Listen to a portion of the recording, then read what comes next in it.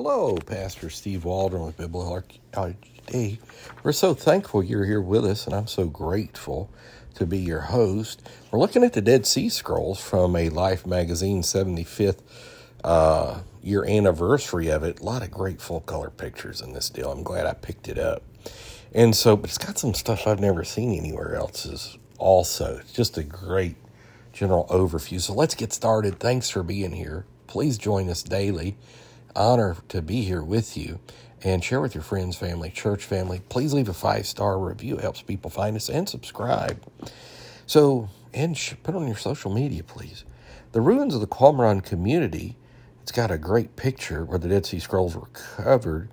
While traveling in the region in the 1850s, French explorer Louis Félicon Joseph Cagnieri de Solcy had famously identified the site as the ruins of the biblical city of Gomorrah, though there was little substance to the claim.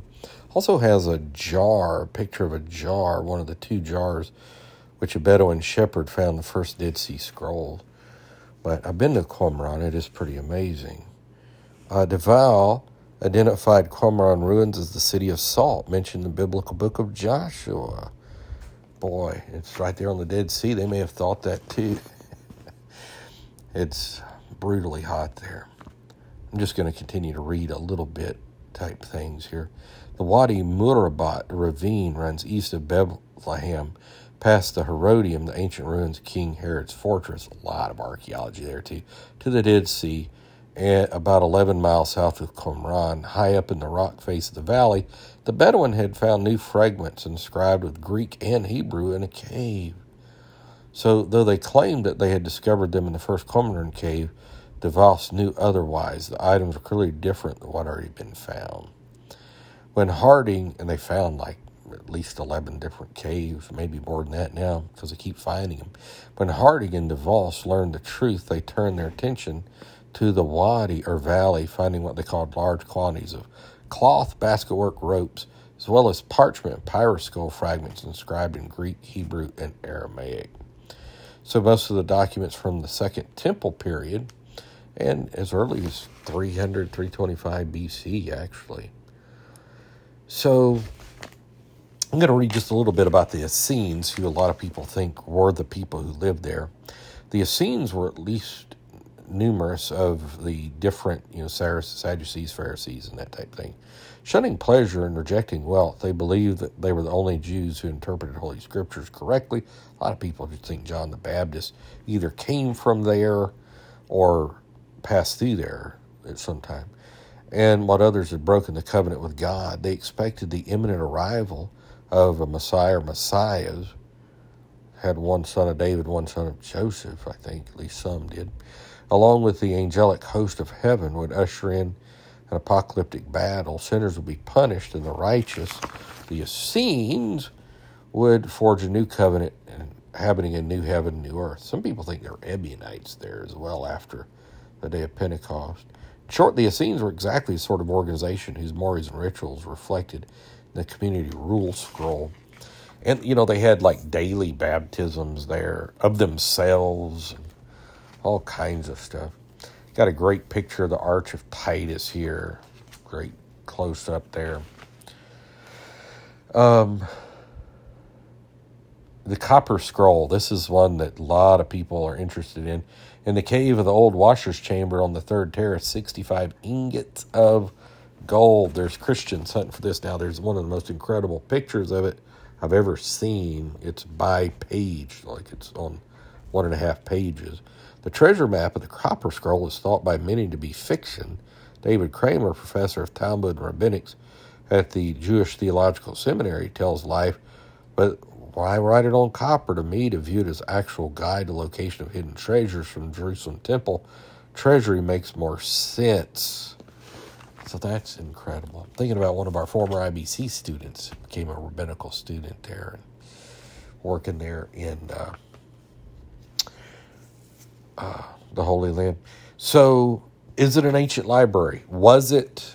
They were fleeing from Rome and took the manuscripts and hid them in the caves. This has been questions that have haunted them for a long time, people. The Damascus document's got a beautiful picture of it. Below reflects the rules and regulations of the community that settled in Qumran, giving tantalizing clues to their origin and referring to its leader, the teacher of righteousness. It's got another beautiful archaeological picture of the Israeli ruins of Beit, or House of Zur, which served as a Maccabean fortress during the successful Hasmonean revolt against the Greek king Antiochus IV. So that would have been, 160s A.D. It's got a thing of the Hasmoneans. Here's a picture of this Wall Street Journal article. I talked about in one of the earlier episodes of this. 4 Dead Sea Scrolls, biblical manuscripts dating back to at least 200 BC, are for sale. This would be an ideal gift to an educational or religious institution by an individual or group. Box F 206, the Wall Street Journal. Miscellaneous for sale. I love it.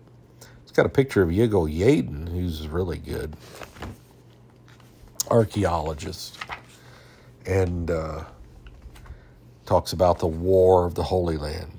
Got incredible close-ups here.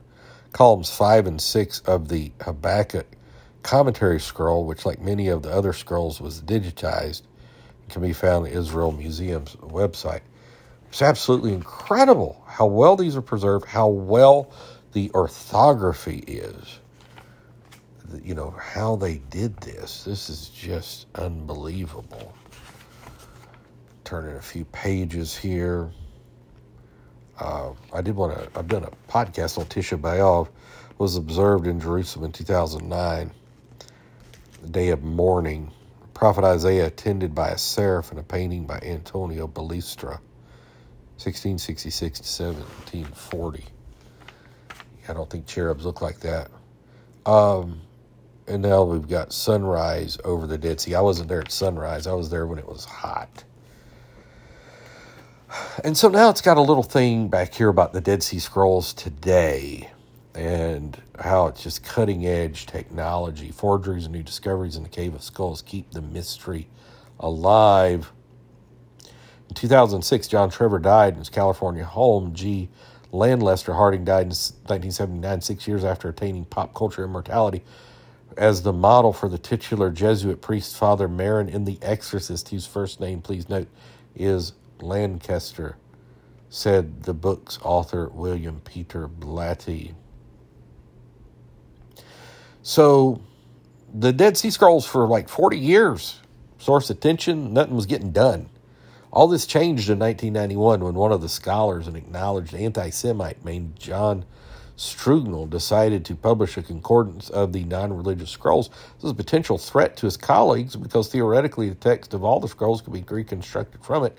For the most part, no one worried, however, because the Herculean effort and time involved would make the task pretty much impossible. But they had not counted on technology.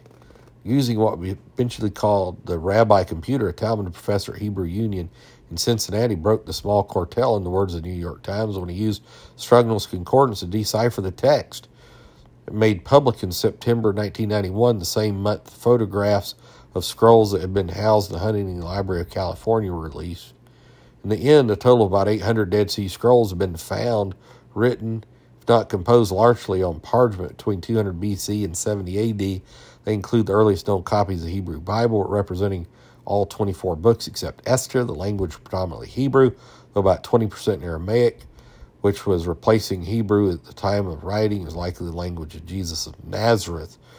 Now, not just that. I mean, there's some Septuagint in there as well. One of the fascinating things, too, a lot of times it would be in Hebrew or Aramaic, but when it came to the Tetragrammaton, it would be in Paleo-Hebrew, which is incredible. And done a lot of work on Paleo-Hebrew over the years. In September 2016, scientists used a computer to create a virtual unwrapping of previously unreadable scroll at Njidi. This means that going forward, scientists and scholars may be able to read a scroll that have yet to be opened between 209 and 214. 70 alleged fragments were discovered under mysterious circumstances. Steve Green, the evangelical Christian heir of the Hobby Lobby fortune, bought some of the finds, but experts claim the scrolls were faked specifically to reinforce American evangelical beliefs. Now, he believes that, but I'll tell you, Emanuel Tav, who's considered the leading scholar on this in the world, he thinks they're legit. One alleged fragment of Leviticus reflects the Bible's injunctions against homosexuality. And everything that we can find, you feel the person who's behind it. They've got them like remaking some of the shattered jars here too. 7 skulls have been found in 1953, giving the cave its name, the Cave of Skulls. 216 excavation turned up everyday items such as wooden columns, pieces, leather, sandals, and on and so forth.